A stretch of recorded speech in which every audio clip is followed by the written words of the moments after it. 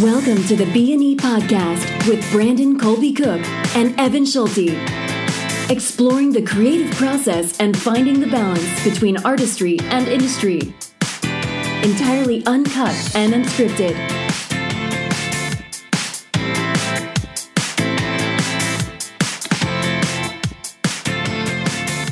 All right. Brandon and Evan Show. Episode number 20-something. 23. 23. Wow, no kidding. Yeah, Michael Jordan. Yeah. It's the Michael Jordan of episodes.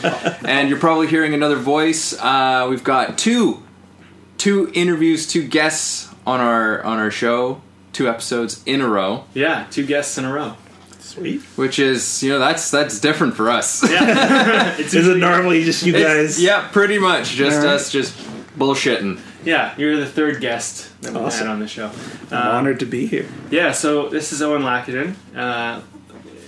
He's a novel writer. He loves trains. I do love trains. I was hoping that wouldn't come up. And it's the first thing.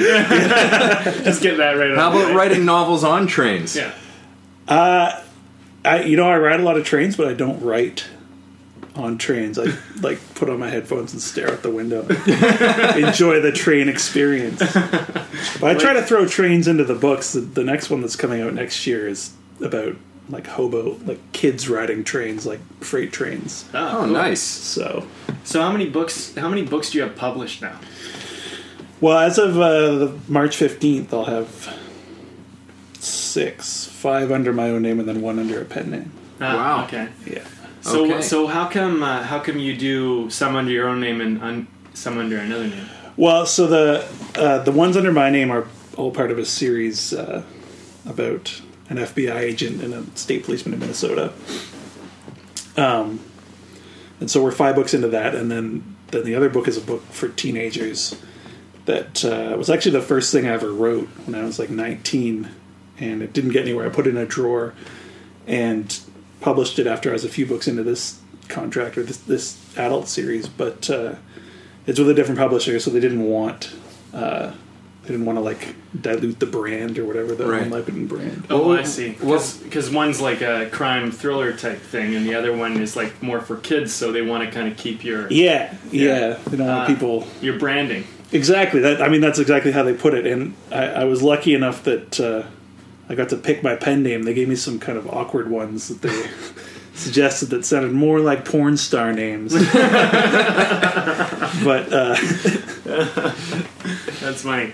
Luke Cannon was going to be the Luke Cannon. Luke Cannon. Yeah, that definitely sounds I mean- like a bit of a porno name. Yeah. Kind of a cool porno. Yeah, I guess so. I mean, yeah, if I were doing porn, that might be my. But So, why? What? Actually, not why, but what was that experience like of revisiting a book that you wrote when you were 19? From having, because I'm sure that you learned a lot, following that, and then to come back and revisit that and yeah. I mean, it was scary. If you think about who you were as a 19-year-old, you probably did some things you were ashamed of. It was tough. First of all, it was formatted in a completely different, so I had to mess around with the computer. But then I was concerned that the writing would suck. And it was actually not as bad as I thought, but it was really emo. It was really clearly written by a 19-year-old dude who didn't get out much. And so the revisiting process was mostly cleaning up the whining about how the world had mistreated this 19-year-old protagonist who Right. was a stand-in for me. we kind of refer to that sometimes as we OC'd it. Yeah. I like that. Revisiting some stuff. Not that I although it's been a long time since I've seen it, but I loved that first season of the OC. Yeah, I like the first season a lot. It's been a long time, but Yeah. Well, and also I saw it 10 years ago, so who knows? Well, it's funny. We revisited that a couple of years ago, and it was actually my first time ever watching it. Oh, really? But I thought it was good. I only watched the first season, but it was good. Yeah. Yeah, after the first season, it gets a little bit dramatic. Gets a little soap opera. Yeah. Plus, I don't know if you noticed this about the first season, but I really noticed they had a template for the way they would do the show. Like, they would always have a party, and the parents would always make up at the end of it. There was always, like, this kind of, like, these things had to happen every episode. There was always this really dark element almost to every single episode in that first season. At least as far as, like, a teen drama went. You know, it went into some dark territory, and then I thought that the following seasons it got a little bit more family friendly and a little bit more, you know, like I feel like edgy. They compromised, I thought, on what the original, like, the vision of what that first season was. Right. You know, obviously there has to be some kind of an evolution that occurs. You can't just stay in the same place, but I felt like they departed too much from the things that made it what it was. I mean, I think sooner or later you run out of challenges that you can realistically throw at these kids. My secret guilty pleasure was Gossip Girl. A few years ago, which is the same thing. I think it was the same creators or showrunners, and it was the same sort of, like, you know, there's always a party. There's always, like, rich people, you know, wealth porn, and, you know, there's always, like, one of the group is in love with the other group, and it's unrequited, and, you know, you just run through these iterations, and sooner or later the wheels fall off. Right. Don't you think, like, teenagers, though, like, I mean, young people are open to more complex story concepts these days? Or do you think... Yeah. Like, I mean, I know they're drawn to the whole relationship. Does she like me? Does he like me? Type of issue, right? But, yeah, I don't know. I think, like, audiences are maturing a bit. Yeah, it's funny, writing for teens. When I was a few books into my FBI series, my agent, you know... I had some time, and so I wanted to write something else, and my agent suggested I write a young adult novel. And so I tried, and I wrote something that was like, you know, like your dad wrote it. Like, it was like, there's, you know, no sex, no drugs, no swearing, very strong morals. Like, it was lame. And I showed it to my agent, and she was really lukewarm about it. So I dusted this thing off that I'd written when I was 19. And, like, it's essentially the plot of Scarface in a high school. Oh. So, like, there's, you know, there's drugs, there's sex. It's like a 50,000 word novel, and the F word is literally 300 of those words. There's a threesome. There's like people doing like designer drugs, and it's sold practically overnight. Wow. And I mean, like, I kind of had reservations about showing it to a teenage audience, but everything I've heard is that, you know, teens really like that stuff, and I think you're right. I think, especially like as an adult producing content for teenagers, the temptation is to dumb it down. Yeah, but so for me, it's like, because you said you wrote this book and it came on kind of strong with this like adult morality. Yeah. And so was there still?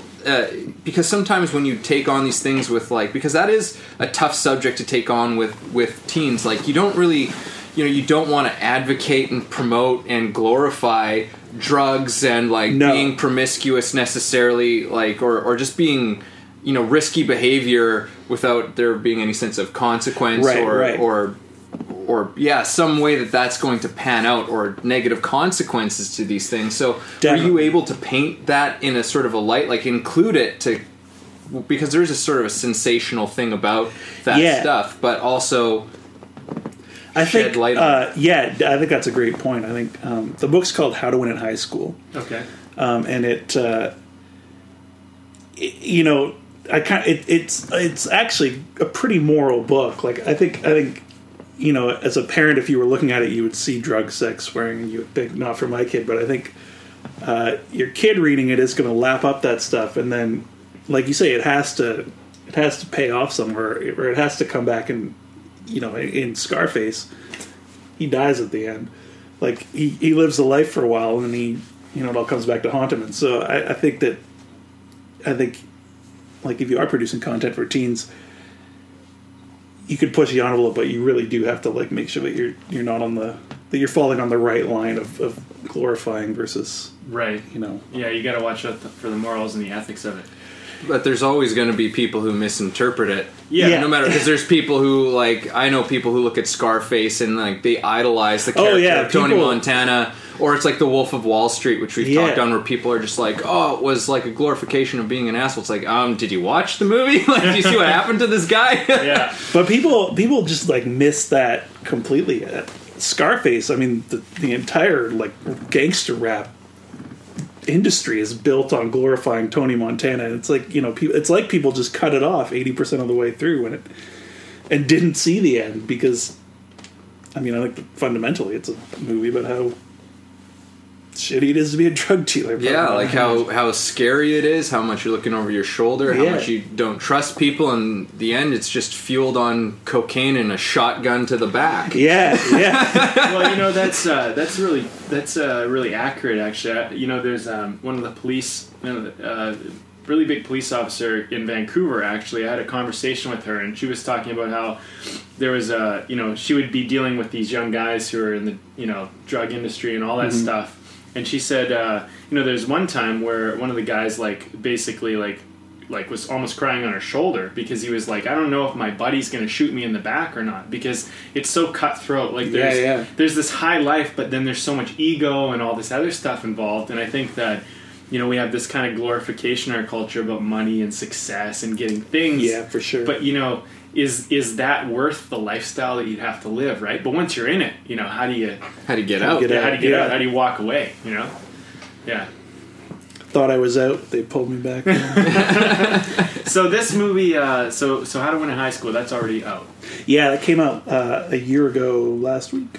Great. And then this next one that comes out is the sequel to that. No, what comes out next week is The Watcher and the Wall, which is the fifth book in the adult series.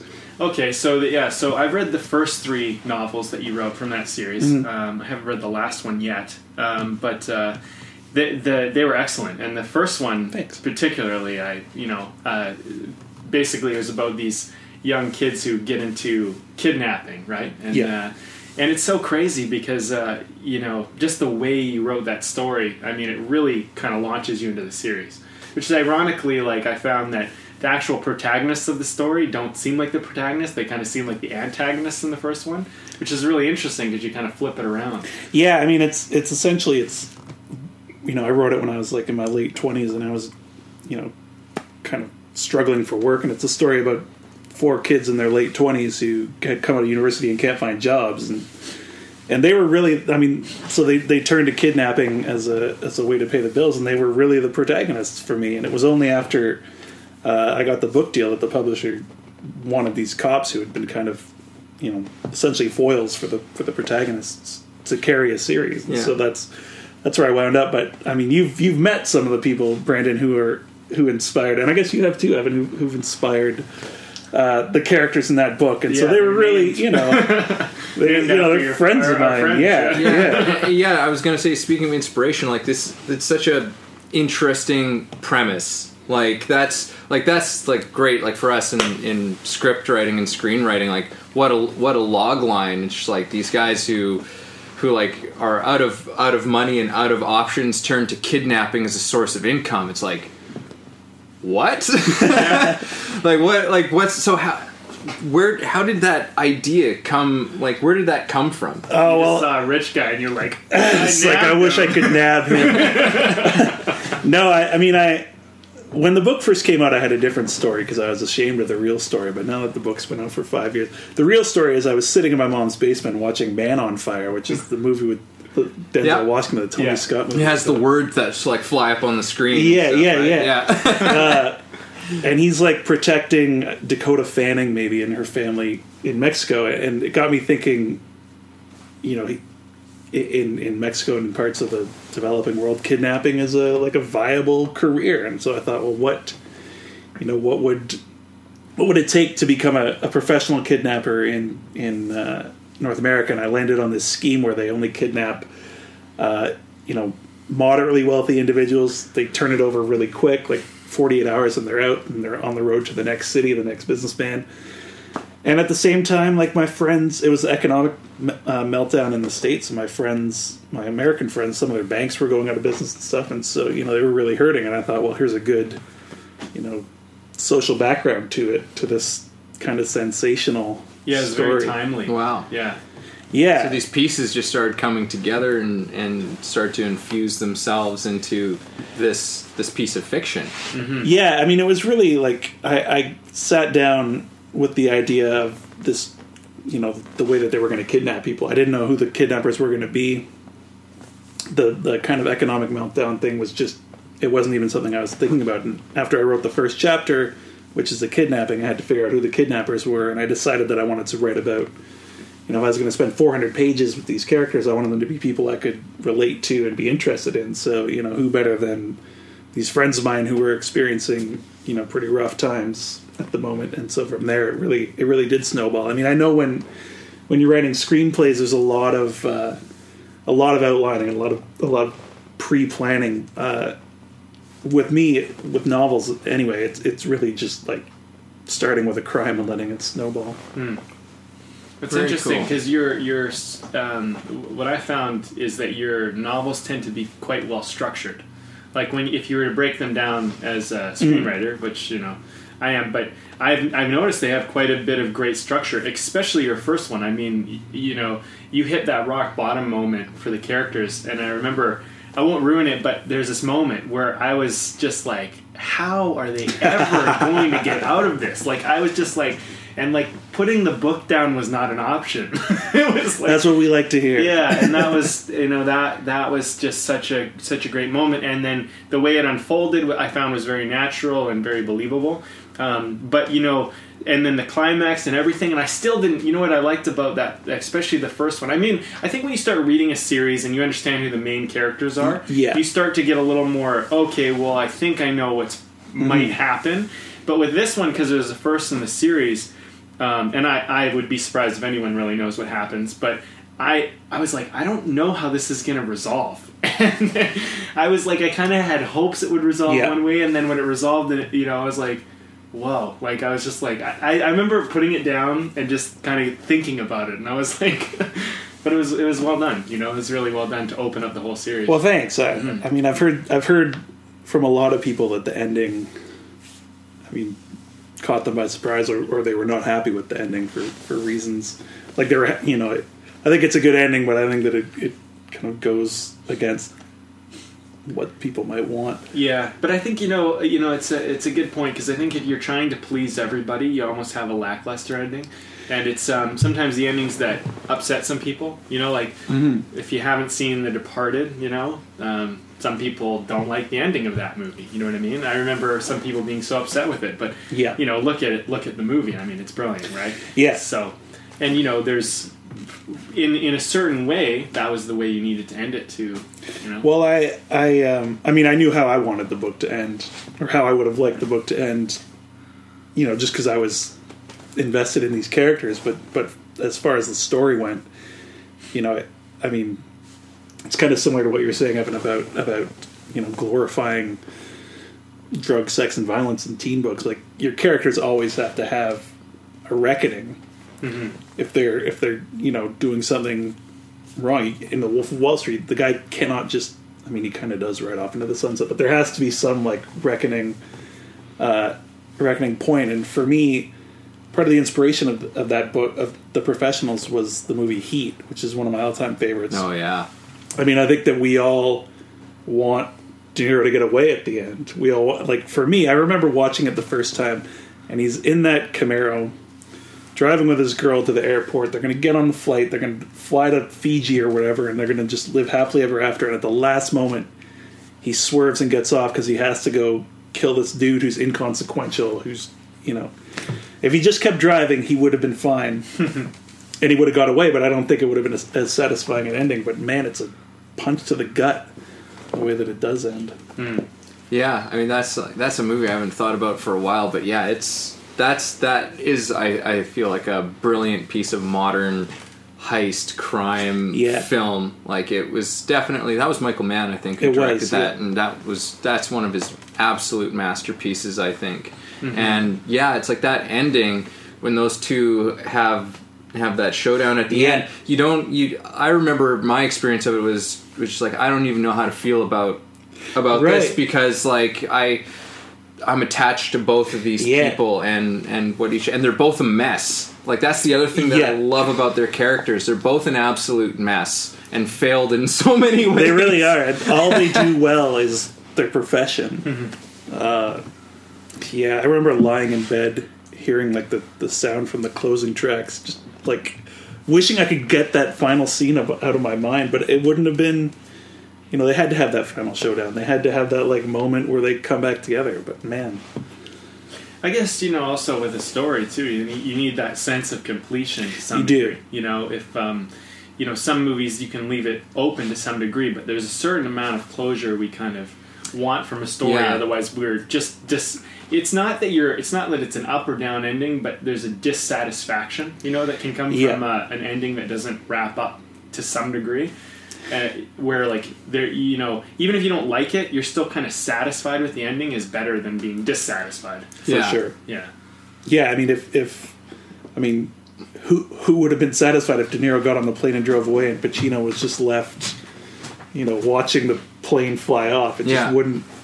As an audience, you would hate it. As someone who studies story, you would wonder what kind of. Yeah, and I think in some ways, like we as an audience want to see them come back together again, and have this final. You got it. This final thing, you almost. I mean, it's set up in that amazing coffee shop scene, that like iconic scene in the middle of the movie where they, you know, have that insane showdown, and they have that conversation, which just it's like, and they say even to each other like, maybe we'll never see each other again, right? But, you know, if it comes down to that situation, like, I'll put you down. Like, and at that point, you know that they have to, you know, that has to happen. Yeah. I heard that was based on a real life incident that, like, because Michael Mann cribbed off a lot of, Thief, one of his first movies, was kind of based on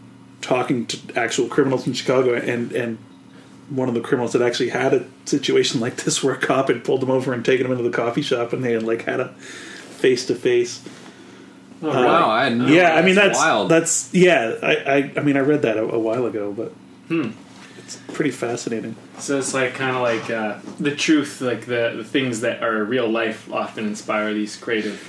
Ideas, right? Like the actor Dennis Farina was a cop until Michael Mann like put him in a movie or had him as a consultant, and then he became a cop he became an actor full time. Like, oh wow!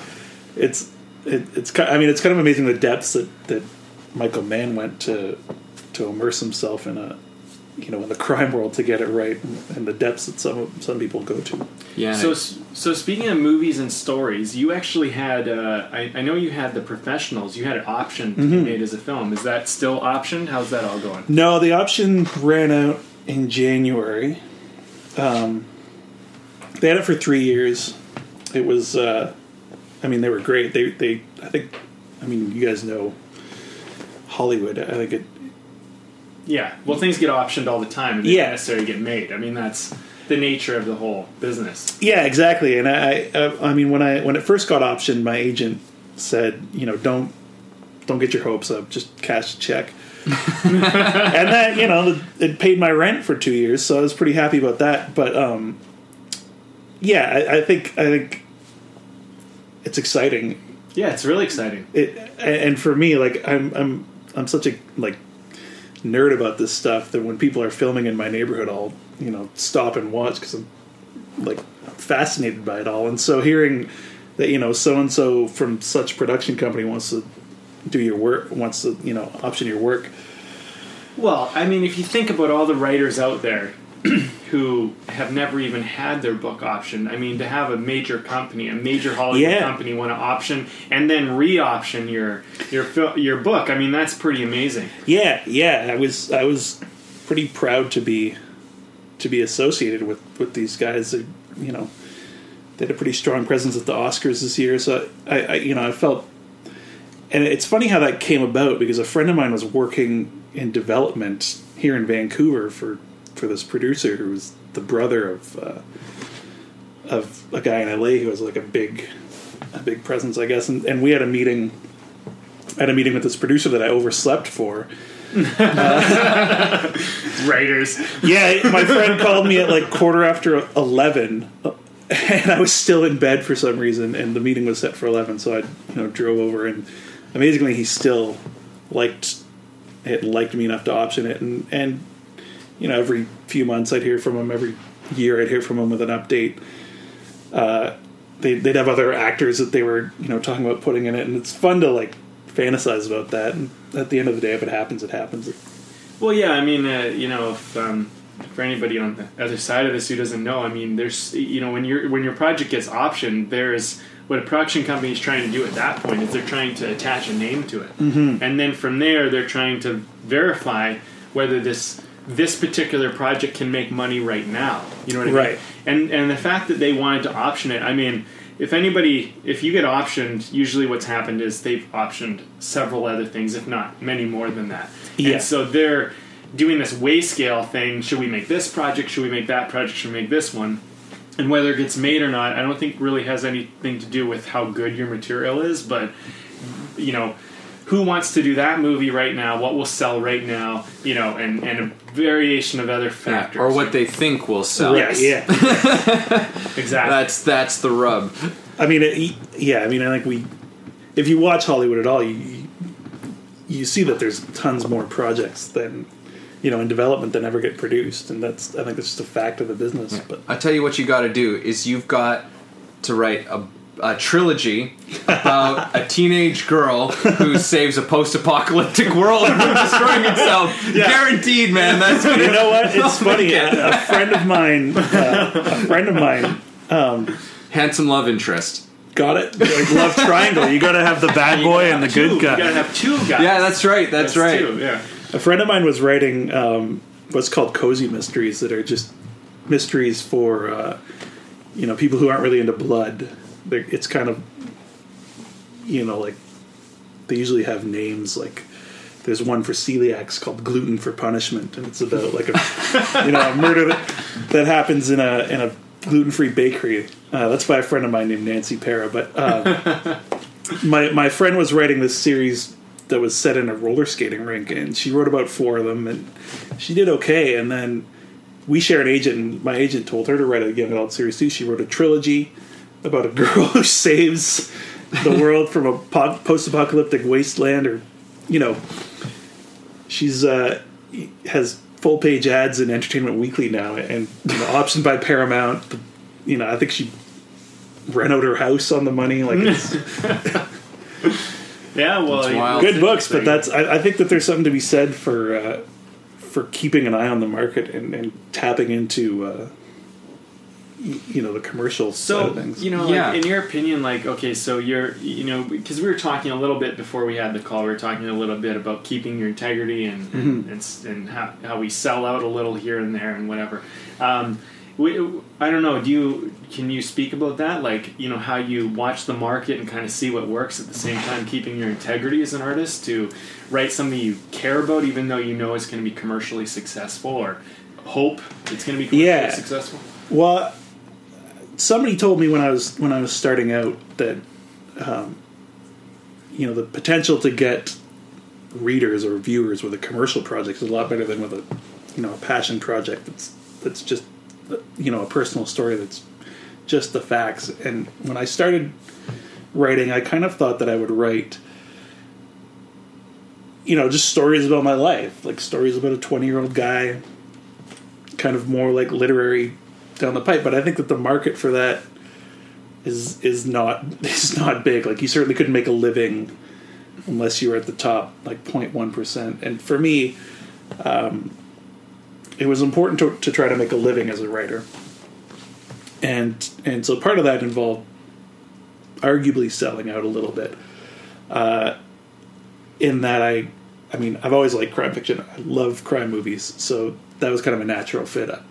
So it was a natural compromise. It was, yeah. I mean, the selling out was more in that I'm a Canadian, but my books are set in the States, my publisher's in the States, and my agents in the States, and that was a conscious decision to set the books in America, to find an American agent, and to get a publisher in New York, because, you guys know, as Canadian artists, it's really difficult to make a living unless you have, you can tap into the American audience, and Americans won't really consume Canadian art. Yeah, I mean, and I think that's a pretty international thing. Yeah. You know, it's even in the UK, maybe not as much as it is here, but like even in the UK, it's like there's you see these interviews with people from there who are like, it's like, yeah, it's great when you make it here, but there's still something about making it in America that just takes you to a whole nother stratosphere of sort of success,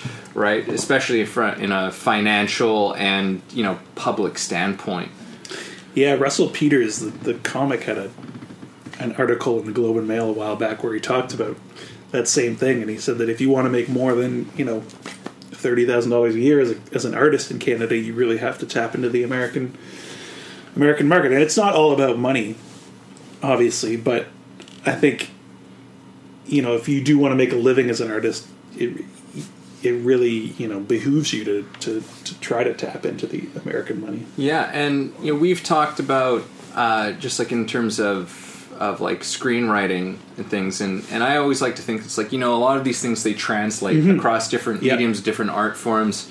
That if you can find opportunities within something that you don't think that you're necessarily interested in, or sometimes you can look at something, it's like, well, I never thought about taking something like that on. Do I have something that I feel I can put into this? Can I twist this in some way? Is there some form that I can make this come together that for sure that will still nourish me in a sense of like my own artistic self, that I won't feel like an empty shill while I'm in the process of doing this thing. Mm-hmm. Yeah, that's a really good way of looking at it. I wrote my first book, The Professionals, and it was intended to be a standalone. It was intended for these kidnappers' friends to have their book, and then the publisher wanted a series, and it wasn't something I'd ever considered, and it really wasn't something. The FBI agents lived in Minnesota, so it would be a series set in Minnesota, which wasn't really something that I had planned. Yeah, no, Minnesota's not necessarily the most romantic of settings. These are those wonderful things about, like, you have this idea, but these are these wonderful things that then end up almost being perfect because they're in Minnesota. Like, I mean, it's so like, I mean, when I wrote my first crime thriller script, which just changed drastically. I know you read one of the first. Yeah. It's total. It's like on the other side of the country now. It's like totally different, right? It's like in Oakland, like it's just. It went from New York City, like that was. I'm just going to place it in New York, which is so obvious now that I think about it, right? To do the New York. Oakland's a good locale. Yeah, and so then anyway, things might still change, but I think it's really cool that they're in Minnesota because it's like. You just wouldn't almost think to plant them there. You know what I mean? No, it's like one of those beautiful things. I would not have. I had no experience with Minnesota. Like, I passed through on a train once. Yeah. And it can be such an incredible source of inspiration. That's one of the things that I read this article. I can't remember who wrote it now, but it was about the Coen brothers. Mm-hmm. And some people actually criticize them for this, but essentially, and there's actually some truth in all of this, is that they take on almost these microcosms of culture, especially within the States. Like all these, like they took on Minnesota and Fargo. Yeah. And where was it? Like in No Country for Old Men. I mean, that was a Cormac McCarthy, but like everything like they take these little spots, these little sort of communities within there, and they tell these stories inside that you don't necessarily expect. You're like, because we're fed so much stuff. It's like it takes place in Los Angeles, takes place in New York, takes place maybe in Chicago. And then if we want to get international, we go Paris, we go London. There's the obvious cities. It's so obvious, right? It's funny, and I want to continue on with your point, Owen, but what you're talking about there. But yeah, it's interesting how Evan and I talk a lot about this, about how sometimes it's good just to write it the first time and just get it down, and then to look at how obvious and cliche your initial writing is, and then like to take it back and go, okay, what's cliche and how can I make this? How can I uncliche this? Yeah, yeah. Certainly, I think that's maybe one of the secrets to my success as a writer has been writing crappy first drafts. I mean, I think you meet a lot of people who tinker with the first, maybe the first 10 pages of a screenplay, the first 30 pages of a novel, the first few chapters of a novel, and they have like the perfect first act of their screenplay, but they have nothing for the second and third act, so they have the perfect few chapters. And I always say that if you just let yourself suck and write something that's bad, and then you'll have something that you can go back and chisel down as something. It's like a sculptor with a slab of marble, making the basic outline.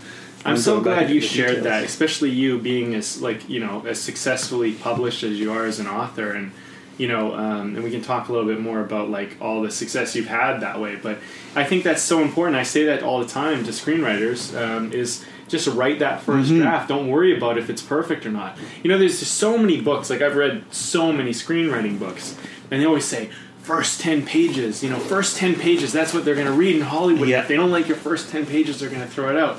But if you kind of read beyond that, they always say, yeah, but your 11th page and your 12th page and your 88th page needs to be good too. And actually, producers and people who produce movies are pretty intelligent these days. They'll read the first 10 pages, the first 7 actually, not 10 anymore. It's 5 to 7. If you're not, actually, it's the first page. And then it's the 7th page. And then if it's not good by then, you're like, I'm out, right? Yeah. So you don't even make 10 anymore. And then what they do is if you're, they'll flip just to a random page somewhere in the screenplay, and you don't control this, and they'll read, is it any good on this page? And they'll flip to another page, and is it any good here? Yeah. And then if it is, they'll go back and they'll actually read the story. But if it's not good, if they start reading some crap somewhere later in the story, they'll be like, oh, this is going to just turn into garbage. Yeah, I mean, it's one of those things. It's great to be aware of some of these things and how that functions on a professional level. But, you hear, I've heard so many contradicting things about all this. It's like, oh, well, you've got to have that great beginning. You've got to have that great ending. But the problem that you'll really go into is that the middle's usually really hollow, and so basically it needs to be great. Yeah, it needs the whole thing needs to be great at the end of the day. But I think if you start thinking that I need to write a great screenplay, then you'll just worry yourself into you won't. I think if you start thinking I'm going to write a screenplay and I don't care how bad it is, it's just going to be a screenplay, and then I'm going to make it better. It's a lot easier than setting out and thinking I'm going to write the great American novel, first draft, one take, boom, and I'm going to get rich and famous. It's not going to work that way. No, it's not going to work like that for anybody. I mean, and I think, I don't even know how many screenplays I've written now, and I'm in the process of writing a bunch. And I'm so beyond trying to make it good. I'm like, this is gonna suck, and I'm proud of that. You know what I mean? Because I need it to suck. Because if it's my best, then where do I go from there? I want it to be I'm just gonna get it done, and then I'm gonna go back and I'm gonna read it and I'm gonna see all the things. But usually, what I find is, I don't know if you experience this, but in novels, but I usually find the idea for the scene, the idea of what I wanted to do, is usually pretty good. But how I wrote it, and how cliche it was, and how it lacked depth, that's just what happens because I just needed to get it done. Yeah. You know what I mean? And that's so the idea is usually pretty good, but the execution of it is just limited in the first write. I mean, that's better than executing perfect scenes that do not fit with the story. Exactly, right? I tend to run into that. Well, that's another thing too. Is and they say this: writing is rewriting. Mm-hmm. But if you spend countless hours perfecting the scene, making it so perfect, and then they say, "Well, this doesn't work. We need to do rewrites." That's gonna be they say it's killing your babies. That's gonna be so hard to get rid of that scene because you just sweat blood and tears over this thing to get it perfect, and it doesn't even work in your story. But if you write it out and you're like, okay, I'm just gonna write this scene, and then you kind of work it a little later, you're not so attached. So you go, maybe I can just get rid of this. It's I mean, I think that what separates professional writers and successful professional writers from people who may have more talent but aren't, haven't had the same success is the ability to be self-critical and the ability to self-edit. And that is, that's something, when I write a awful first draft, I'll print it out and look at it and read it like it's my worst enemy who wrote it and just tear it to shreds. Good for you. That's amazing. I learned it from a creative writing prof who happened to be one of my writing idols, who like gave me a D on my first story I handed into him and just tore it apart. I think you have to be merciless, and I think that, you know, if you talk about killing your babies, if you look at a piece of something that you've written and can't bear to get rid of it, even though you know that it's not functional to the story, then, you know, there's something wrong. You need to get past that. I think it all has to be in service to the story. Well, you know, the Burning Blue script, I've mentioned this a few times on the podcast. You read one of the early drafts. Mm-hmm. And that got me a little bite for financing, which we've been doing rewrites and doing rewrites. Yeah. But I sat down, I remember, and I was like, okay.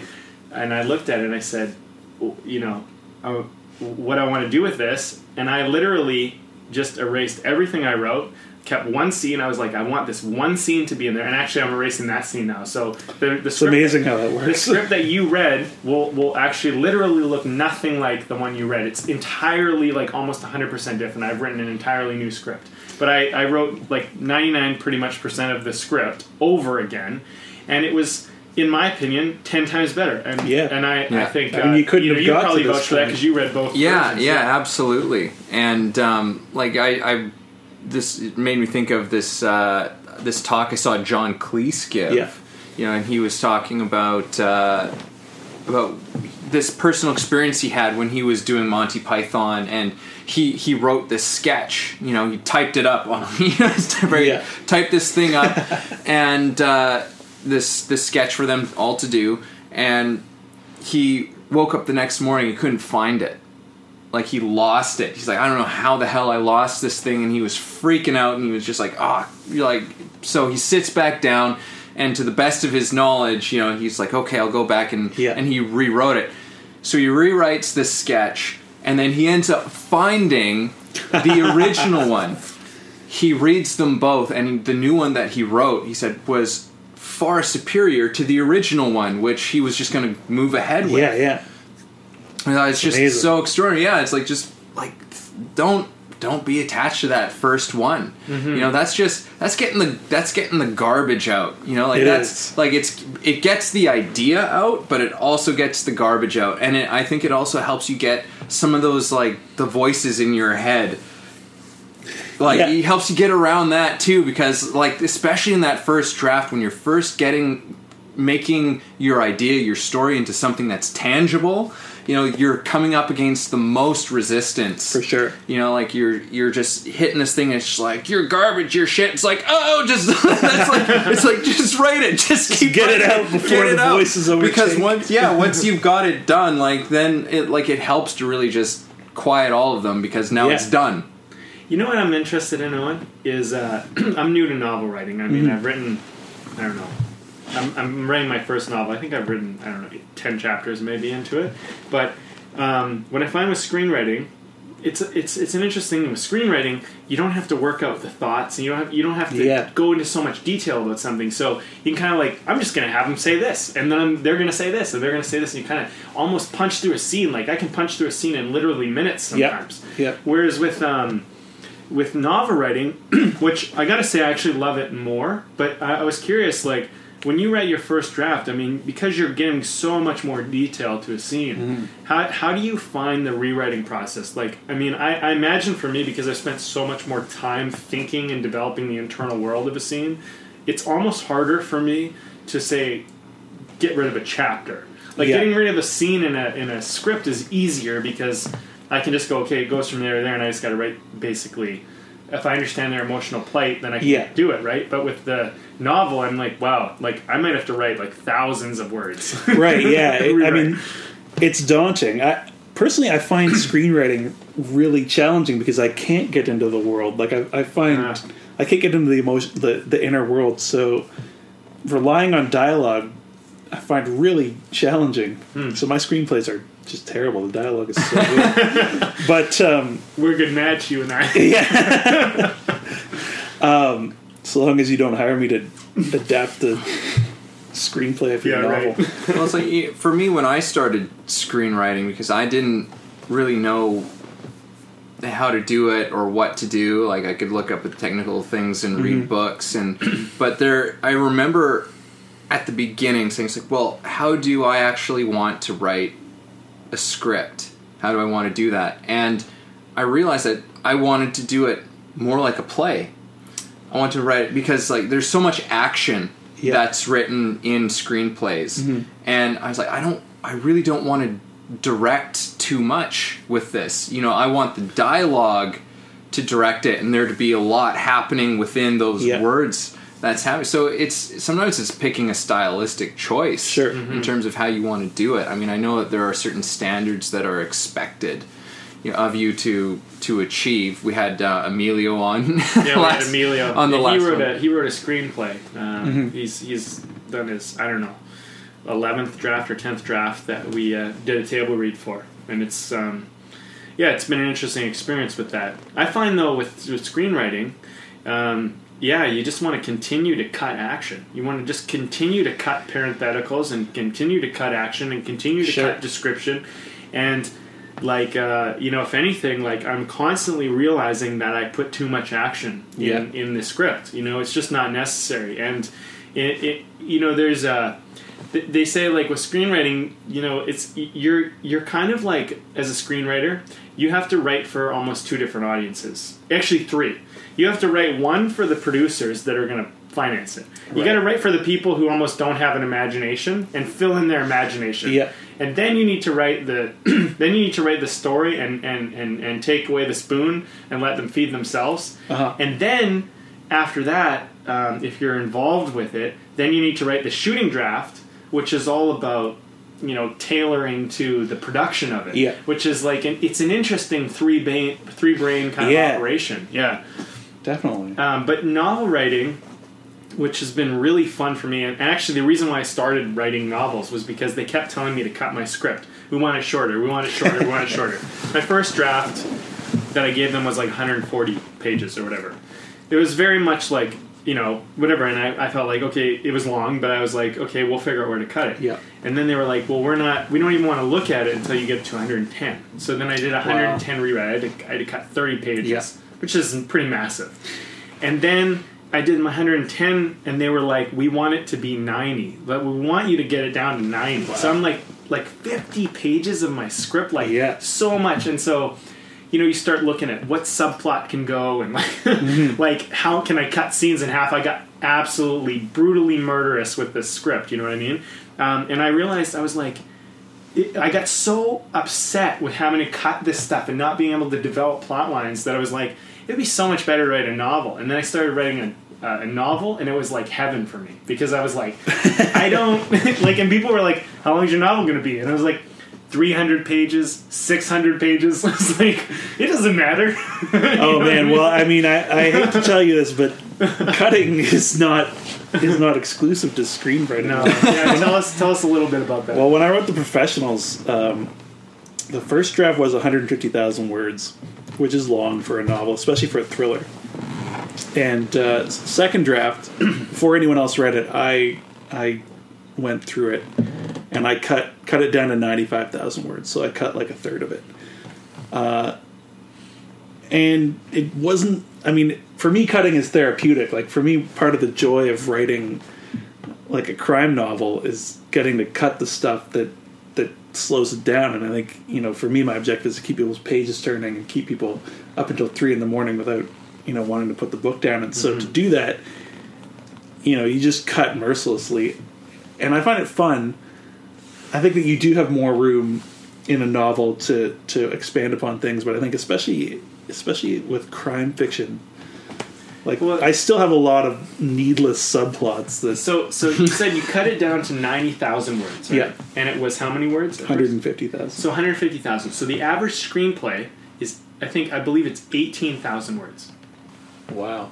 So when you comparatively compare the amount of cutting, I mean, I don't know, because I haven't written enough novels to know what the experience is like. Yeah. it's almost like every word in a screenplay is so precious. It's true, yeah. You know, so that's why I'm terrible at like, screenplays, because I write by just like spewing onto the page, and I don't feel like you can do that with a screenplay. And I mean, I consider myself still an amateur novelist, but I remember I wrote this one scene. It was really weird. As my scene was progressing plot-wise, things were kind of happening, and then there's this scene basically in the story where he basically gets they basically get jumped, you know, and his phone gets stolen, his wallet gets stolen, everything, and he's in like a third world country or whatever, and he doesn't have, and he's trying to get in touch with somebody but doesn't know where she is or where her hotel is or her number or anything. And so the whole chapter of my book is him sitting on a bench thinking. And I was like, you would never get to do this in a screenplay unless you demonstrated his thoughts with like, you know, a voiceover. No, you couldn't do a voiceover. No, you couldn't. It would be terrible. You'd be and it wouldn't, you know. Well, you know what? I'll never say never. Yeah. I'll never say never. You can knows? make something so compelling. Like I think I've probably said so many times in the show. It's like you could be. You know, I've watched.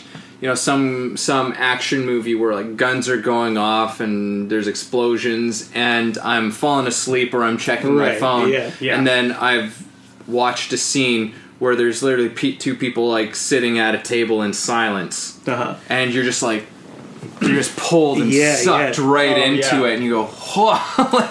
You know, there's two. You might appreciate this, Owen. There's two things I want to refer to. One is it's on Netflix called Better Call Saul. At least it's currently on there. There's I think it's episode 7 out of 10. I'm pretty sure where he has this monologue. Please don't spoil this for me. I'm not going to ruin anything, but please do yourself a favor, and if you don't even watch the show, watch this monologue that he has about his son and about the police force. It is so compelling. Like, it is one of those things where you're watching and you're like, I don't even ever want to take my eyes off the screen. Really? It's so good. And nothing happens other than two people sitting on basically across from a coffee table talking. You know, and then there's another show that I've been watching called In Treatment. It's HBO. I think it was a miniseries. I don't know.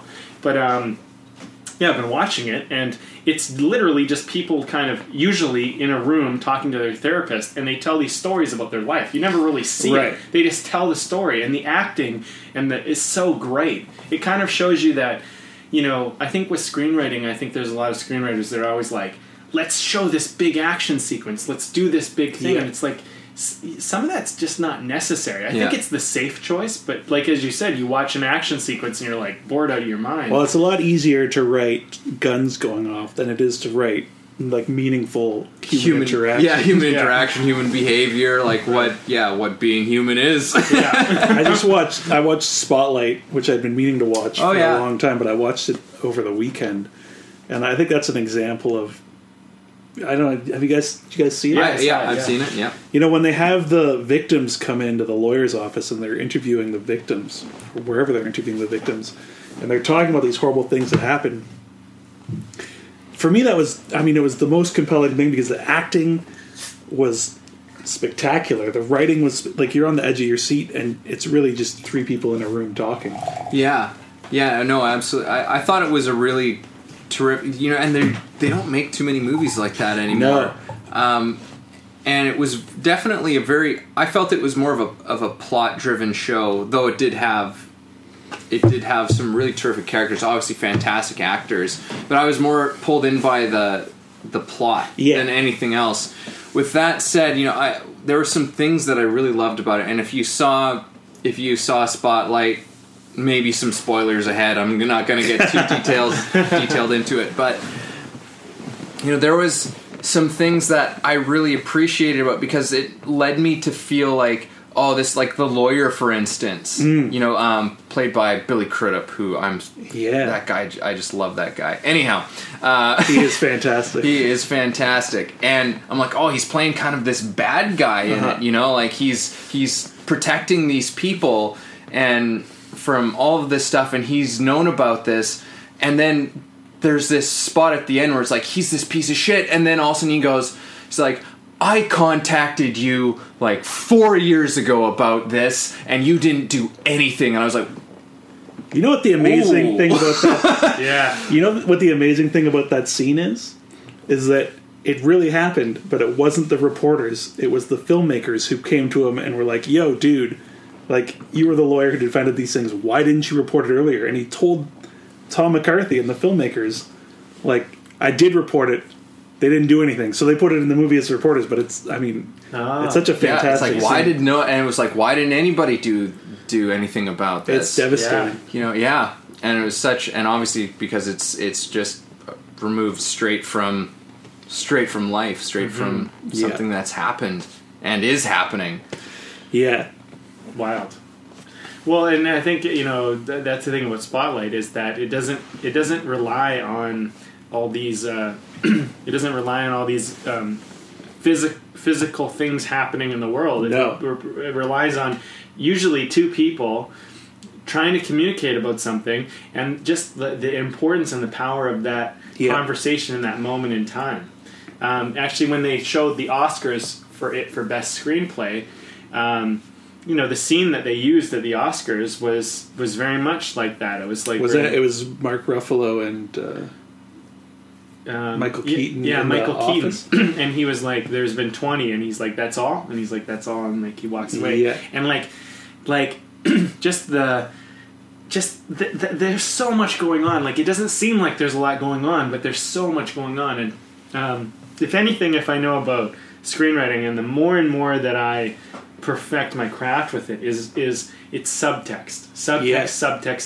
Everything that's not said in a screenplay is what's the most important thing in the world, and everything that's said is almost not important. And I think when I began screenwriting, I used to think what was being said was important. And that's what you realize as you go through. It's that you can have the characters literally say just about anything as long as you have that subtext underneath. It's amazing. It's kind of a weird little magic trick you pull. Yeah, I remember my Meisner teacher, and as far as like acting, the big thing is that it's like there's never nothing. There's always something. And that was something like even with silence, and that goes in so many things, not just in writing, whether that's for a novel or for a screenplay. Like, one of my favorite guitar players of all time is B.B. King. Sure. God rest his soul. Thank you for your gifts upon the world, sir. And one of the things that as a guitar player that he's taught me is how much of guitar playing is the notes that you don't play. Sure. It is those spaces in between, because it's all about communicating some kind of an emotion, some kind of an idea, and sometimes that means, which is why I probably have a lot of a disassociation with a lot of the guitarists from like the 80s and stuff, where it was just like in your face shredding and stuff, and it was just like, I didn't feel like it brought me into it, whereas someone like B.B. King, it was just like he brought you into it and then just took you away at the same time. There's a great video of him playing with John Mayer, and John Mayer is like, who I also love as a guitar player. He was getting a little bit like oh, I'm playing with my idol, so he's getting a little showy and like getting a little bit fancy with his playing. So he would play, and then B.B. King would play, and then he would play. And after this one run, B.B. King just kind of like went and he just played one note. He played one note and he let it just like ring out for, it feels like an eternity. But technically it's extraordinary that to hold this note, but like he just lets this one thing just kind of sing out through the air, and it just kind of made everything that John did with all his fancy up and down and and you're like, whoa, he just kind of took you, like he gave you a bit of a lesson there. Sure. And I think he was deliberate in doing it too, but it's like sometimes you just gotta, I think it's something you learn as an artist, just because you can do something, or just because you can throw something, and it doesn't mean that you should. I think subtext in particular, or talking about Spotlight, I think if they'd made a movie about priests abusing children and thrown in scenes of priests abusing children, it would have been a far worse movie. You don't need it. We all can imagine that. We're all aware of how terrible it is, and to have it looming over the movie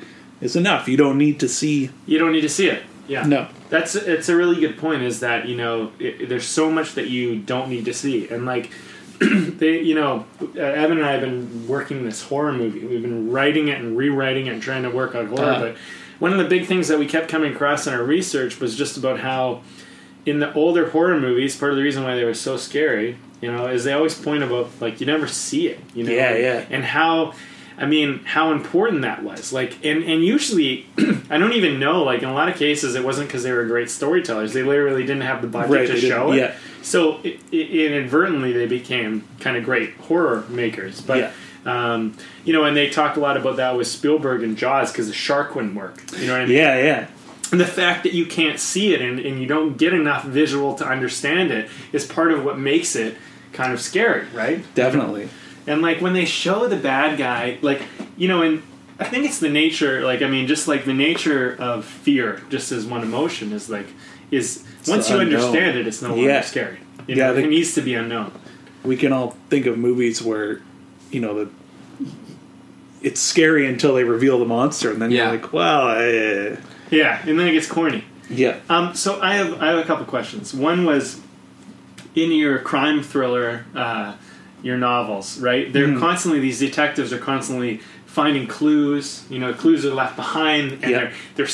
How do you come up with all that stuff? How do you figure all that out? So, like, they're kind of constantly tailing them, and well, it's an interesting thing. I don't think I could ever write a real mystery novel where you don't know who the killer is until the end. And I have friends who write really good mystery novels, and some of them write mysteries where they don't even know who the killer is until they reach the end of the novel. And I need to start knowing who the criminal is, what the crime is, what their intentions are, and the criminals in my books are as much characters as the cops are. And so, I mean, it's essentially just having a crime, getting the cops involved somehow, which is sometimes harder than it sounds, given that it's a state policeman and an FBI agent, and then the characters. It's so oversaid to talk about the characters telling the story, but really, the characters will determine what happens. In the book that came out last year, The Stolen Ones, it's about two sisters from Romania who are kidnapped and brought into America as sex slaves. They're brought in a shipping container, and one gets out of the shipping container and the other doesn't. And the container keeps going. So it's the one sister's trying to find this container with her other sister in it before she gets sold off to the... And, I think if you have a grasp of their motivation, like Sister A wants to chase this container, Sister B wants to survive, the cops the cops are called in because Sister A is found with a loaded gun and a body beside her, not speaking any English, and so the cops get into it that way, and then what a great dilemma too, a great challenge, I should say, as she doesn't speak English. And, she's the cops brought in to investigate this woman as a murder suspect, and then it turns out that she's doesn't speak in English, she's Romanian, they finally get a translator in, and it turns out there's another girl in a container, and so I think for me it's all about the setup, and if the setup's there, then the characters will kind of chase each other until the big finale.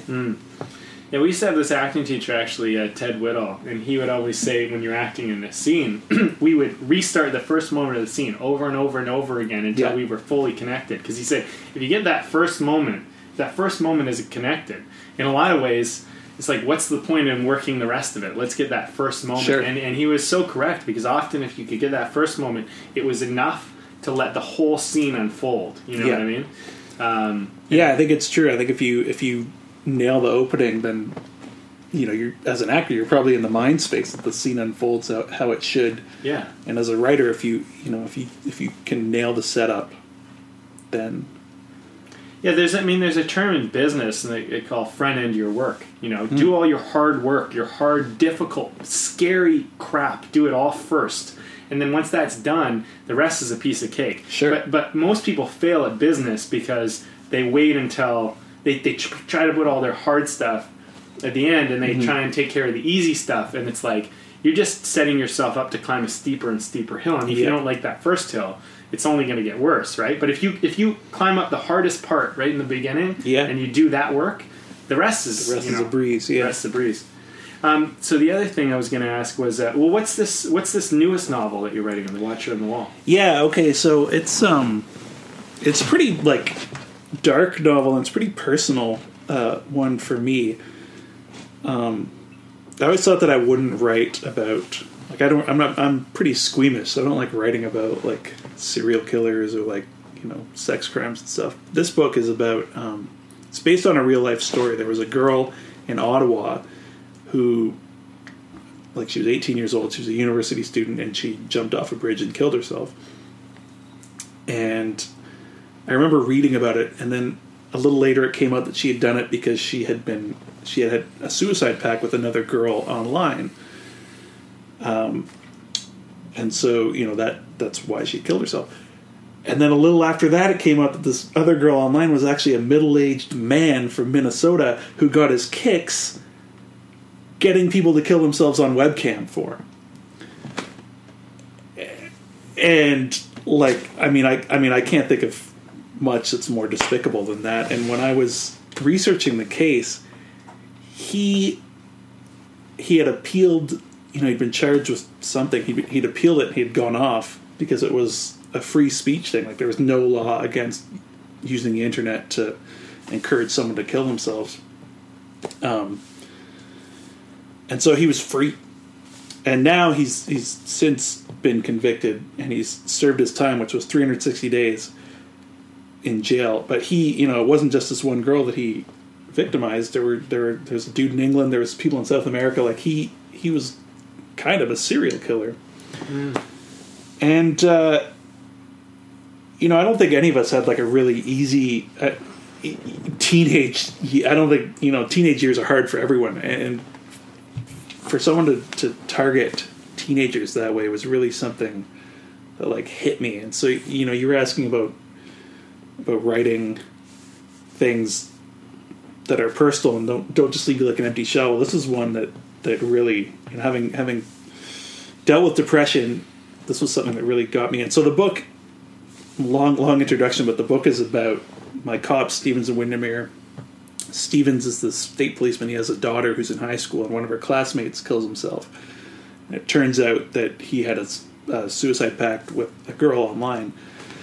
And as they, like, go into it, they discover that it's not a girl, but it's this, like, middle-aged man who gets his kicks doing this, and he's, it's funny because I like to name characters after my friends, and one of my readers and friends is a big fan of these books.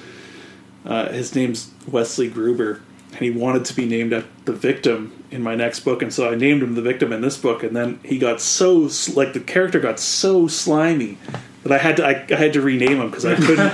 Because dude's parents read these books too, and they like my books too, so I couldn't have them thinking that, like, their son. Anyway, so yeah. Well, that, and thank you for sharing that, because, if there's anything about artist integrity, to take the things that really hit you emotionally and try to tell that story. And I remember hearing about that, and, like, and to put it in a way where it's, I don't know, where people can, the beautiful thing about novels and your novels is that you do quite a good job at trying to empathize with the characters, and for your state policeman, him having the daughter. I know the story because I read the first 3 to some degree, but for him to have the daughter and have that personal connection to the situation, which, it's kind of these wonderful miracles almost that work out in a story, when you're in a series, because, it's true. Yeah, when you had him have a daughter as a character creation and a development, it created an option for this story to exist and be so personal. And that's one thing they talk about in screenwriting and storytelling a lot is try to make a personal connection somehow to the character, because if it's not personal, it almost doesn't matter, Yeah, I think one of the really important things about writing fiction, whether it's screenplays or novels, is to be able to have empathy for every character in your novel, to know that every character wants something, and every character has an objective, and every character, thinks they're the good guy. I think even if you're writing a criminal, you got to be able to empathize with what they're doing. I think, for me, if I read something or watch a movie where it's obvious that the screenwriter or the director is putting themselves in a position of judgment on people, or like, putting themselves, like essentially saying to the audience, "Hey, look at this guy! Look at what an idiot he is." I find it really distasteful. I think that the best works are works where you can relate to what people are doing, and even if you can't condone what they're doing, you can certainly understand why they're doing it. So let me ask you the hardest question. The Watcher on the Wall. Uh-huh. How did you empathize with him, and how was that experience for you? Yeah, well, that was tough because, what kind of monster would do something like this? And as I did research, I couldn't find much. It's obviously not a very common thing that people are doing this. I couldn't really find much psychological background on him or on anyone who would do this. And so for me, it was really important to get a handle on why he did it, or certainly why I thought my character would do it. And for me, I created a backstory. I know you're not supposed to use flashbacks in fiction, but in novels you can kind of get away with it. So we spent a lot of time with this guy as a teenager and his own experiences, and it's basically him feeling marginalized and feeling like he doesn't have any power, and his way of feeling like he has power is to kind of control other people or convince other people to do what he wants. But it is bleak, and I think as a crime writer, it's you have moments where you like read the news and you think, oh, that'd be a good story. I mean, with the Burning Blues, for instance, you think, oh, this undercover cop, it's a great story, and it is. Mm-hmm.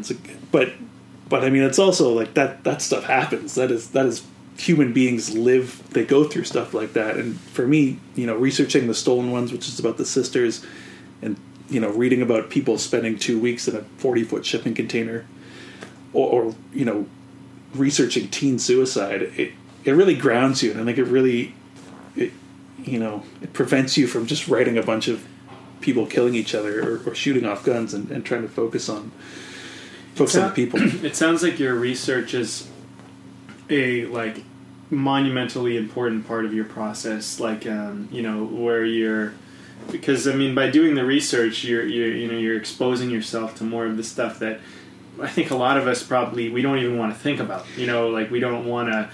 I mean, it's painful enough just to read in the newspaper that a teen's committed suicide. I mean, it's almost something where you read it and you almost, at least I know this for myself, is like I don't want to feel it too much because it would be so hard to actually really feel it. And then you're writing novels where you're day after day. I don't know how long it takes you to write a novel and then rewrite a novel, but you're literally connecting back into that over and over. Like that's where the professionalism, I think, really comes in, is the willingness to, I think you do. I mean, I think it can sometimes be all too easy to just see it as characters on a page, and I think the research is important, like you say, for just underlying that these are human beings. This happens, and as far as research, like I don't spend a lot of time researching before I write. Like I'll research enough to get the gist, but I think that a lot of times you can act like research is writing. Mm-hmm. And you can feel good about a day spent researching when, probably, 2 sentences of what you've read is going to make it into the book. I think research is important. I think, if I were going to write The Burning Blues, I'd want to have a handle on what it's Well, I didn't like do any research when I wrote the first draft. No, but then I researched after. Yeah. And I feel like research gets in your way. It does. But it's important. It was important I did the research, but after I wrote the script, in a way. I think you don't want to get in the way of the story. Yeah. I think for me, if I do a lot of research, I wind up, parroting all the facts that I've found and writing every chapter will have a little stat that I found. And right. I think that as you write, you'll come up with questions like, oh, what would an undercover cop do in this situation? Right. And then that's when you do the research, or what laws go against people encouraging other people to commit suicide, then you start doing the research on that. So you kind of research a little as you go, like to answer questions. Yeah, but then, I'll like, research at the beginning. A cutoff point, like you're kind of like, okay, I'll answer this question and I'll move on, kind of thing. Yeah, I mean, it's usually I'll be writing and I'll come up with something that I need an answer to, whether it's like, the make of a certain car or like a legal question, and I'll go and look for it. And as long as I have a handle on what I can, how I can keep moving the story along, then I'll yeah, because I mean, it's like the information, statistics, and that's not a story. No, like you're saying, it's not like it can help to inform your story, but the thing is, you have to create the meaning out of it. Mm-hmm. Like you can't just take that and I think you bring up a really great point. That's like you can get caught, and sometimes I think that like research can become an excuse for not just going ahead with the work as well. Because it's important to be informed and for that to enrich what you do, but that's not what it's about. Like you're as a storyteller, you're telling a story and you're trying to create meaning and connection and create empathy and there's a different function as opposed to just presenting fact. It's like, here are some, like, I know some of the facts about this, but now I'm going to create something out of that. Certainly, like I've had people write me, like I think I'm not going to pretend that not immersing myself in research doesn't mean that I don't make mistakes. Sometimes I'll have people write me and point out mistakes, some of which are I made a legal error in a book, and somebody who was a legal expert wrote me to point it out, and he probably would change a lot of the book, but the tone of his email was like, hey, I loved your book. Here's the legal thing that you got wrong. It didn't affect my enjoyment of the book. Keep writing. I'll keep reading. And I think, cool. If the story is good, people don't necessarily need to see the every gory detail. Yeah. It can be easier to parrot statistics than it can be to write a good story, and I think if you can write a good story, then you can make the research work easier than you can. Absolutely. I once read that you don't need to understand how the sun works in order for you to enjoy the warmth that it gives. Sure, yeah. That's really apt. Yeah.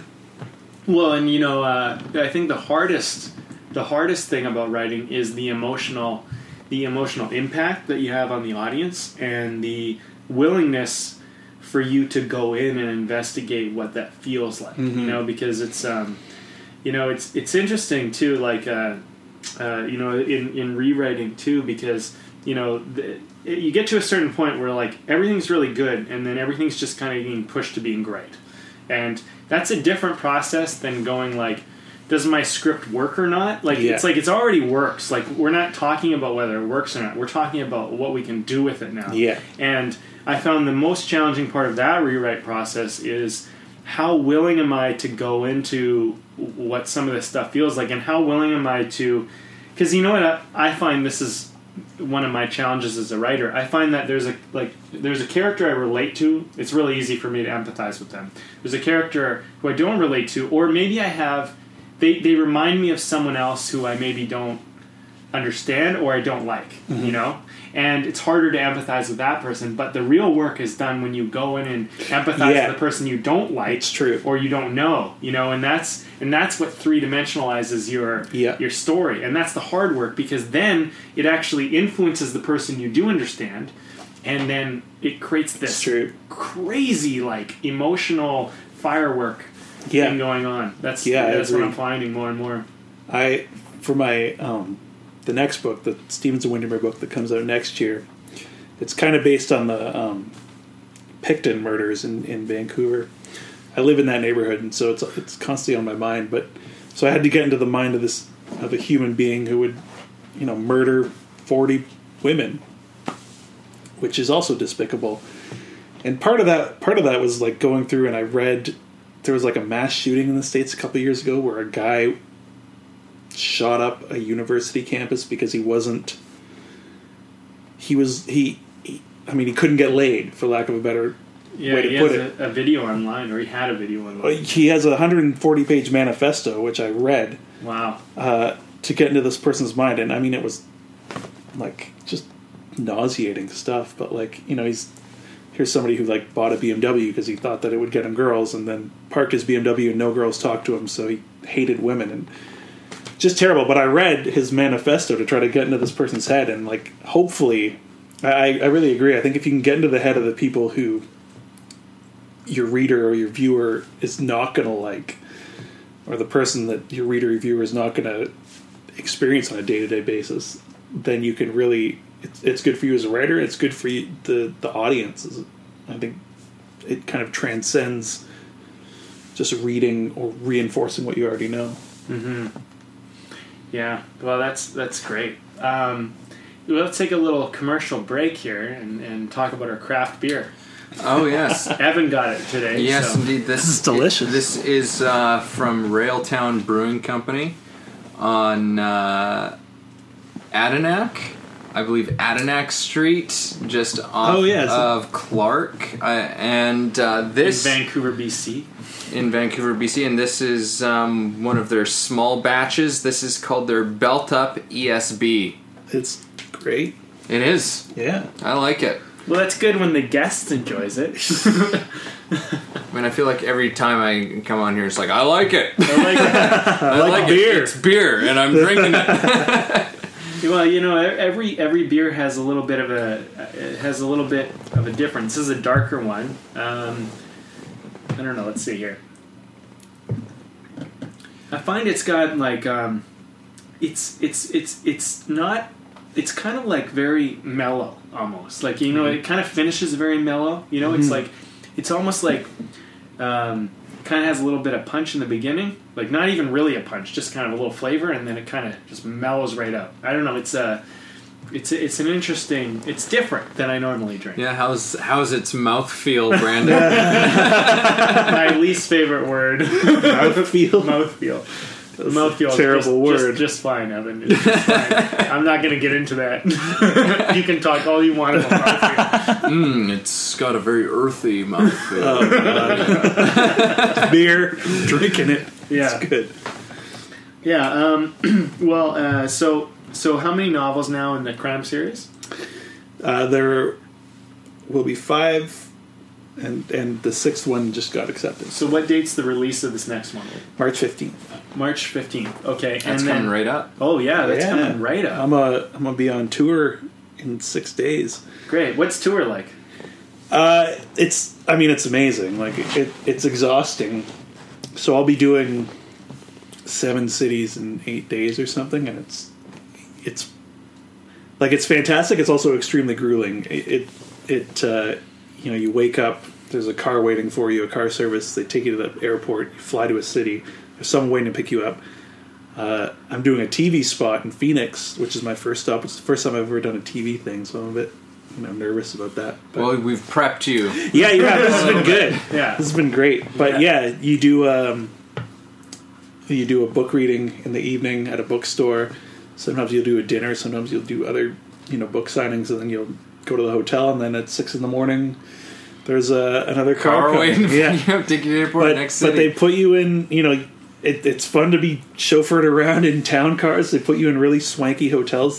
The hotel that they put you in Houston, which is a big stop for me. Last time they put me in a hotel room that didn't have a number. It had a name. It was called It Happened One Night, and it was bigger than my apartment. And it's all it's all paid for. So you get this most of the time when you're writing, you're just kind of like alone in your room, and then sometimes you have these moments of just like transcendence. And Yeah. I mean, I imagine that going to LA or schmoozing with film producers is kind of a similar. Yeah, it's vibe. funny. You get invited to these parties, and you're just like, "What is this place in Malibu?" But yeah, no, I hear you. I hear that. That's so. So the grueling part is just kind of that you're always on, or Yeah, fortunately, I am somebody who doesn't, I kind of like interacting with readers. I like doing readings and stuff, so it's fun that way.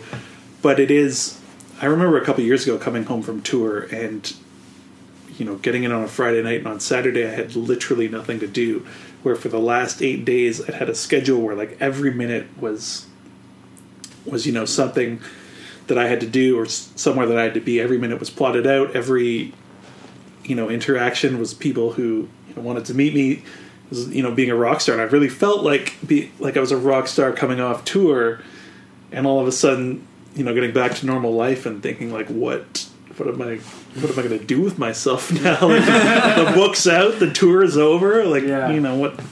Write another book. Well, that was pretty much it. But I mean, I think as a writer, you kind of think, well, I'm going to get a book published, or I'm going to get a screenplay produced, and my life's going to change.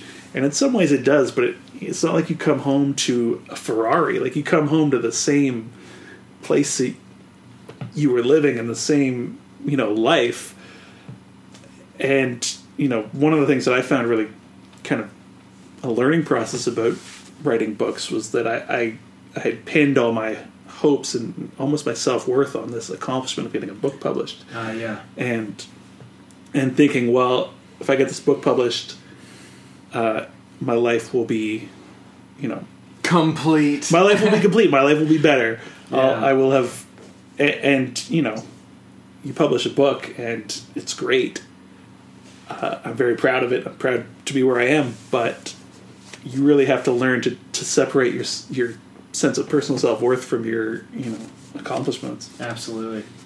You know, it's interesting too, like with the screenwriting is, you know, people come up to me and going, well, you know, I thought your life was like this or whatever. And it's like, well, it's interesting because you're like doing it. But I think, I heard something the other day. Maybe it was a book I was reading, or I heard it on some podcast I was listening to, but they were talking about how like, you only like what the world sees and what they think it's like is about 5% of your existence. Right. And then the 95% of it is the stuff that we don't see, which is really the stuff about sitting down on your own and writing a script or writing a novel or practicing your music or whatever you're doing, right? And we've talked about that. It's like you better like love the process of what you do, because if you don't, like those things, like the tour is like, that's 8 days of your year. Yeah, exactly. If you're living for 8 days a year, like, maybe you're in the wrong thing. Yeah. Not that it isn't great. Like, not that that isn't wonderful and you shouldn't enjoy that experience when it comes to you. Like, absolutely. But, you know, it's like when people climb Mount Everest, it's like you're only up there for like 15 minutes. For about 15 minutes. Yeah. You know, because it's not necessary. Like, I once read this thing about, it was from a mountain climber. So it's like, it's actually like you set the goal of climbing this peak because that just makes the process of the climb possible. Sure. Like, otherwise it's not possible for you to do the journey if you don't have that there. Right, yeah. But it's actually not really about it. It's just to make that climb possible. That's really interesting. I just read a book about Everest, and I hadn't really thought about it that way. I thought, Jesus, is a lot of work to be done for like 15 minutes at the top of a mountain. But you're right. I mean, on the way over here, I was thinking about what we were going to talk about, and I was thinking about how, like, there's a lot of mythology about writing or about working in the creative industry, in any creative art. There's a lot of, you know, you could present writing a novel as being this like mystical thing, or you could present like acting in a movie as being like a, you know, it's something above and beyond. But when you get down to it, it's work. And I think, you know, the thing that separates people who succeed in the creative fields from people who don't is the willingness to like sit down and treat it like a job and take it seriously and really work. And I think you really have to love the work. I think you know, when I was starting writing, I really wanted to go on a book tour, and I really wanted to experience what it was like to have, you know, people come see me read and be flown all over the world. But that certainly isn't the that's not the goal. The money isn't the goal. The goal is to create, and I mean, whatever. Now I'm preaching, but that's the. That's all right. If you consider that preaching, then I guess we preach all the time. Oh my god! Yeah, I get on my your soapbox. Well, good. But no, I think that's a good message. I think it's. I can relate to that too. You get financing for a project, or you get this paycheck for a script, and you think, oh, everything's going to be. And it's not. I mean, it's, you're still going back, you're doing rewrites, you're still at the same old little cafe you're at. Yeah, It's not like, and I think there's this this kind of like glorification of art, in the world, where there's like, you see people up winning the Oscar, you see people on stage getting recognition, having talks on media, and we think that that's what an artist's life is like, and that's just a very, very small part of it. And I think that it's good to have the goal, but it sounds to me like when you kind of went on tour, you had that experience, you faced, obviously you wrote another book, and you wrote another book, and you wrote another book, and you continued to write.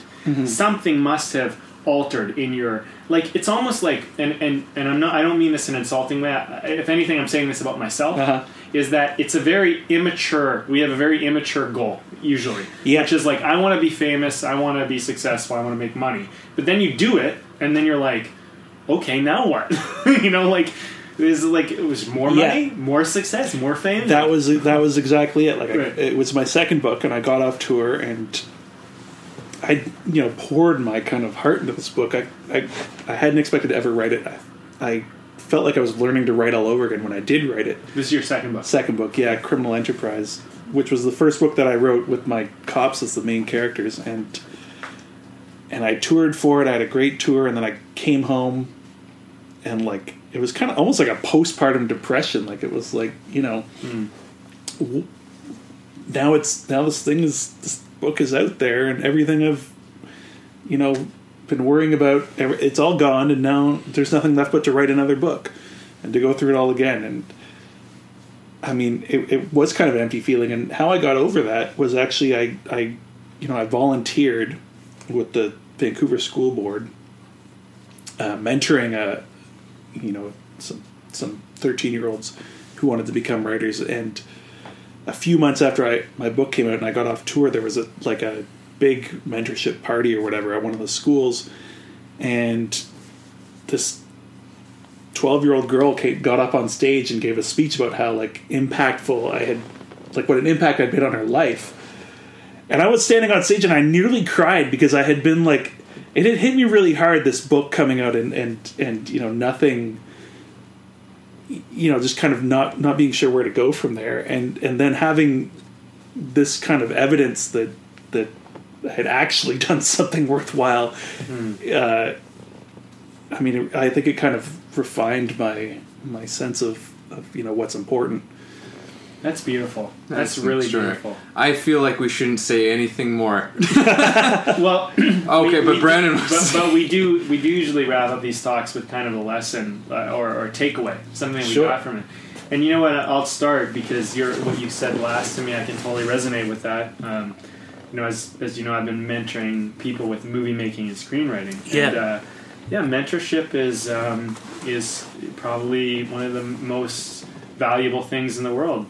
What I've found is you write, I write scripts and make movies and do my thing, but when you see the impact of imparting that knowledge onto someone else, and also I have mentors myself who mentor me, and the gratitude that I have for them for sharing what they do, and I think that as artists of integrity, I think ultimately, initially, and I know this for myself, I was very, very self-involved and very, very focused on myself and making myself great and being the best and all that.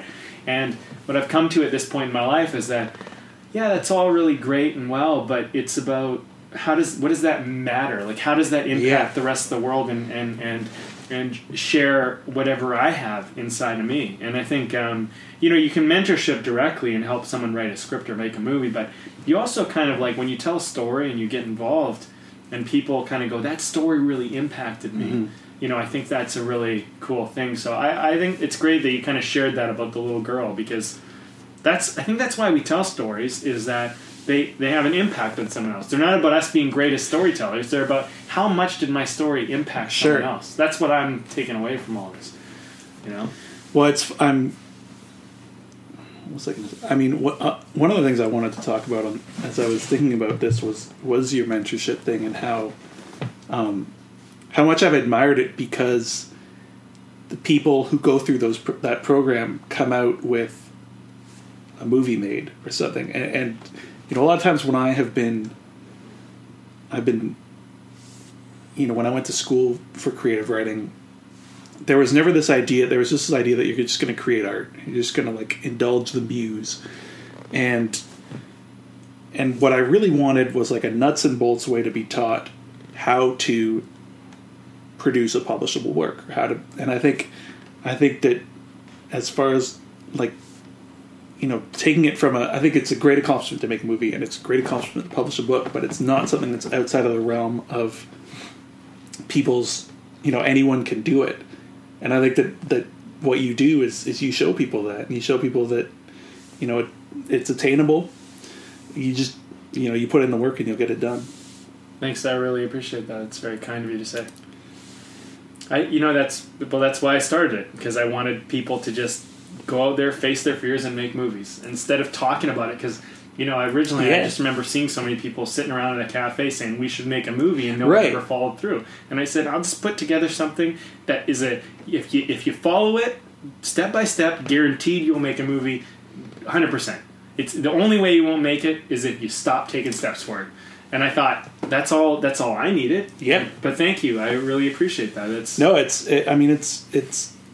know, it's kind of how I approach talking to people who want to be writers, is, you know, just get it done. I had a guy in my writing program when I went to school who I think he was focused as a screenwriter.